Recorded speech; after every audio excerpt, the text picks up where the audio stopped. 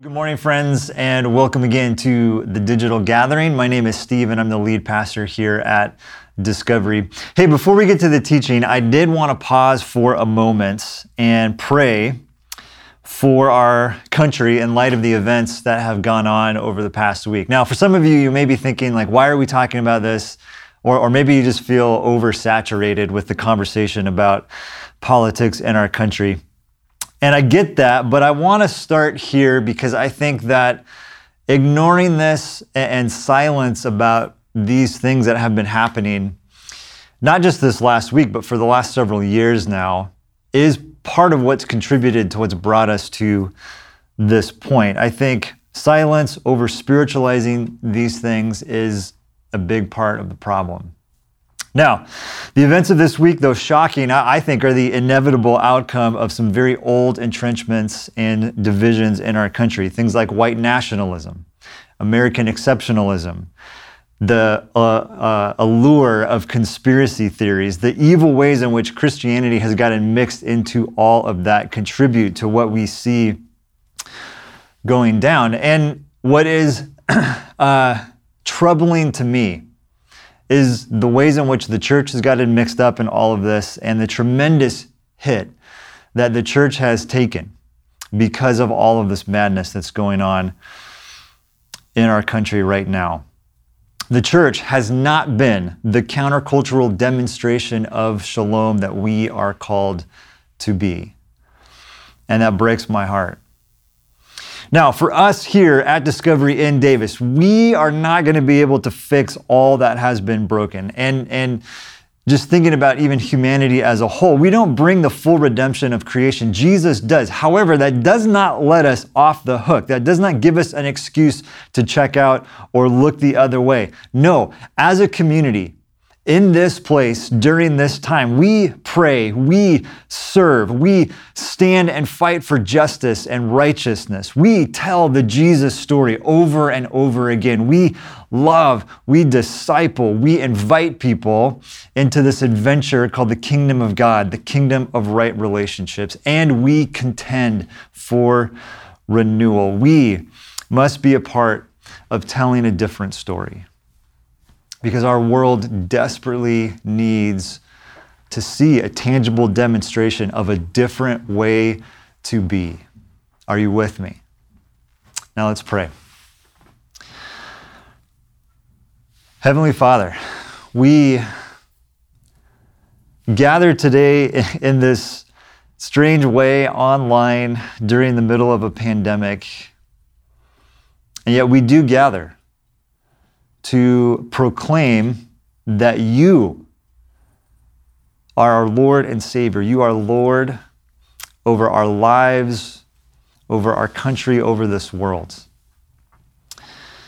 And God, in the traditional church calendar, today is a day where Christians typically remember and reflect on the event of Jesus being baptized.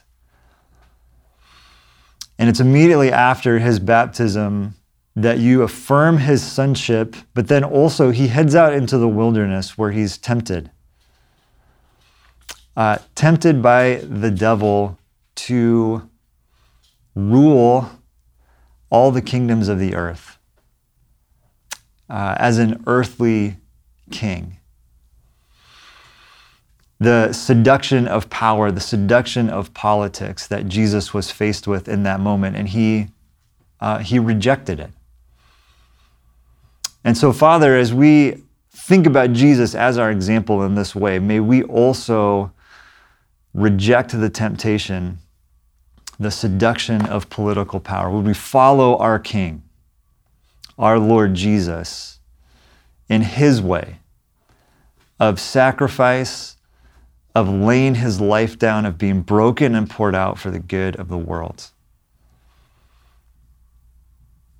God, we repent of the ways that we get caught up in these evil systems of our world. The powers and principalities of our day that, again, can be so seductive and enticing to us. We repent of the ways that we have been involved in that. And we commit anew to pursuing shalom, to pursuing your kingdom, and to living under the kingship of Jesus Christ. We pray this in his powerful name this morning. Amen. Well, if you have a Bible today, meet me in Revelation chapter 10. Revelation chapter 10. I'm going to read a couple of verses, and then we're going to talk about our next practice. We continue today our practice conversation, and then we're going to come back to this text here in just a few moments. So we're looking at chapter 10, verses 8 through 10, where we read this. Then the voice that I had heard from heaven spoke to me once more, "Go, take the scroll that lies open in the hand of the angel who is standing on the sea and on the land." So I went to the angel and asked him to give me the little scroll. And he said to me, "Take it and eat. It will turn your stomach sour, but in your mouth it will be as sweet as honey." So I took the little scroll from the angel's hand and ate it, and it tasted as sweet as honey in my mouth. But when I had eaten it, my stomach turned sour. Again, we'll come back to those words here in just a moment. But as we get into this, I just want to begin by saying thank you to David for leading us and teaching us last week. Did a great job with his first opportunity to teach us in a digital gathering. David invited us to think about our rhythms as we begin a new year together. Now, personally, I'm not always a big fan of New Year's resolutions, but I do love goals and goal setting. And so I appreciate how, a new year gives us sort of a clean slate, an opportunity to set some new goals. And what I loved about David's teaching was his challenge to us to think about rhythms or resolutions as a means to orient us around God and God's shalom, right? His dream for humanity. This is so countercultural because New Year's resolutions often are very self-focused. How are we going to get in better shape or eat differently or whatever those goals might be? Now, those things aren't necessarily bad, right? And it might be a great time to cut some stuff out or to form some new habits, whatever those might be. I encourage you to go for it. But I love David's invitation to say yes to rhythms that orient us towards who God is and what he is doing in the world. This is in large part why this conversation about practices is so important to who we are as a community. We place a very high value on the practices, or what are sometimes called spiritual disciplines. Practices are rhythms that people have turned to for thousands of years now to be formed into the ways of Jesus, into the life, the abundant eternal life that he offers us. Through the practices, we orient ourselves to God and his purposes. We tune our radars to his movements. We participate in the abundant life that he gives us. Now, we as a community embarked on this journey a year ago. This month, last year, is when we started the practices conversations. And who knew just how important and vital they would be? As our world got turned upside down by a pandemic and so many other things, as we begin a new year, I am more convinced than ever that we need these disciplines. We need these practices as we move through chaos, as we move through tumultuous times, as we move through big questions about meaning and being. The practices ground us in our relationship with God, in the life that Jesus offers. Now, Jesus says this has been kind of our foundational text for this endeavor. Jesus says, everybody who hears these words of mine and puts them into practice is like a wise builder who built a house on bedrock. The rain fell, the floods came, the wind blew and beat against that house, but it didn't fall because it was firmly set on bedrock. But everyone who hears these words of mine and doesn't put them into practice will be like a fool who built a house on sand. The rain fell, the floods came, the wind blew and beat against that house, and it fell and was completely destroyed. Now, there's an element of this that, if we're not careful, can sound a little bit like performance, right? Like we have to do these things, obey God in order to make him happy with us. I want to be very clear about this as we renew our practices for this year. Jesus is inviting us into a way of life, not a system of rules. Jesus is inviting us to be formed, not to perform. Are you with me? Now, later in Matthew, Jesus says this. He says, "Come to me, all you who are struggling hard and carrying heavy loads." Anybody feel that right now? "And I will give you rest," he says. "Put on my yoke, learn from me. I am gentle and humble, and you will find rest for yourselves," or rest for your souls, as it says in some translations. "My yoke is easy to bear, and my burden is light." The invitation of the practices is not to pious religious duty or to burdensome activity to please a grumpy God. They are this gentle and humble invitation to a more human, a more connected, to a deeply relational way of living in tune with our Creator God. And there is great joy. Even in the midst of difficult circumstances, there is great joy in living in alignment with God. So, Discovery, this is our ongoing quest. Today, we wrap up our first cycle through the practices, and then throughout this coming year, we're going to revisit each practice again. And I look forward to being able to talk about this, process this again, and even see what we've either learned or need to revisit as we go through the cycle one more time. But again, today, to wrap it all up, we're considering the practice of reading Scripture, or what we are simply calling reading. So in the time that remains here, I am not going to offer a comprehensive theological treatise on Scripture, what it is and how it works. I simply want to give us a foundation for reading the Bible as a formative practice to help fuel our imaginations. And then I also want to invite us into some new rhythms of reading for this new year. So let's begin with a very classic text, a very classic passage, Scripture speaking about Scripture. This is from a New Testament letter where we read, "Every Scripture is inspired by God and is useful for teaching, for showing mistakes, for correcting, and for training character, so that the person who belongs to God can be equipped to do everything that is good." 2 Timothy 3:16 and 17. A couple of things that we see from this passage. The first is this: Scripture is worth submitting to. Scripture is worth submitting to. There's wisdom, there's guidance, authority, and truth in this thing called the Bible. Scripture shapes our lives towards what is good, right? Everything good, in fact, is what it says. Shapes our lives towards shalom. Second thing here is that we see Scripture is not just for knowledge, for sort of this intellectual learning. It is for living. Now, certainly there's intellectual learning to be done, but this book is meant to be lived out in our real, everyday lives. Eugene Peterson says that a lot of our Bible study is gossiping about God. Just a bunch of empty talk, but no real engagement with God, with life itself. Scripture is to be lived, not just read about, not just talked about, not gossiped about. It is to be lived.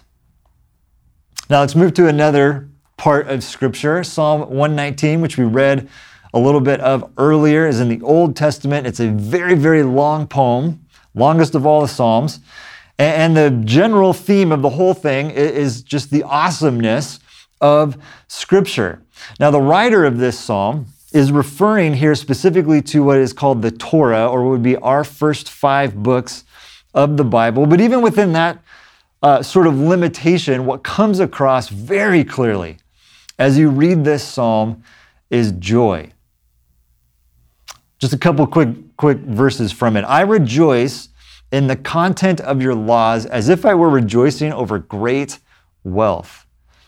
I will think about your precepts and examine all your paths. I will delight in your statutes. I will not forget what you have said. So we don't just read for pragmatic reasons. We read for delight. We read for delight. What an honor, what a joy that God would communicate with us in this way, through this huge, messy, fascinating collection of books. And then fourth, we read Scripture because it points us to Jesus. Now, the Bible is this complex library of 66 different books, but they all tell the comprehensive story of God's redemptive work in the world, work that He accomplishes through His Son, Jesus, His life, His teaching, His death, and His resurrection from the dead. That story, even with all the twists and turns, it always leads us back to Jesus. Now, here's a very important distinction, a distinction that Jesus Himself makes. John chapter 5, He's having an interaction with some religious leaders of His day. He says, "You study the Scriptures diligently." That sounds like a compliment, right? You study the Scriptures diligently because you think that in them you have eternal life.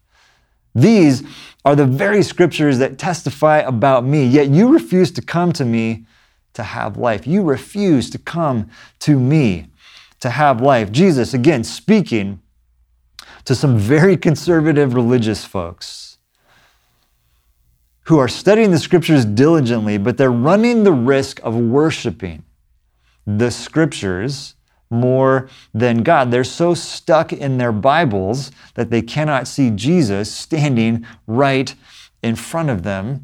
And I fear that this is where a lot of churched people are today. We are so into our Bibles and our Bible study that we miss the presence of Jesus right in front of us. When we make our reading of Scripture about systematic theology, or when we use it to prop up our political positions, or we go the other direction and we just reduce it to a bunch of sentimental, devotional thoughts that you can post on social media or whatever, when we make it about anything other than Jesus, we miss the point. We miss, Jesus says, the life. Now here at Discovery, we hold a deep appreciation and reverence for Scripture. Again, it is a text worth submitting to. But friends, we worship Jesus. We worship Jesus, the risen Lord and Savior, Son of God, second person of the Trinity, who Scripture describes as the Word of God. We worship Jesus, not a book. I want to contrast what Jesus says to those leaders in John 5 with what Peter says to Jesus in the very next chapter. Jesus gives a hard teaching.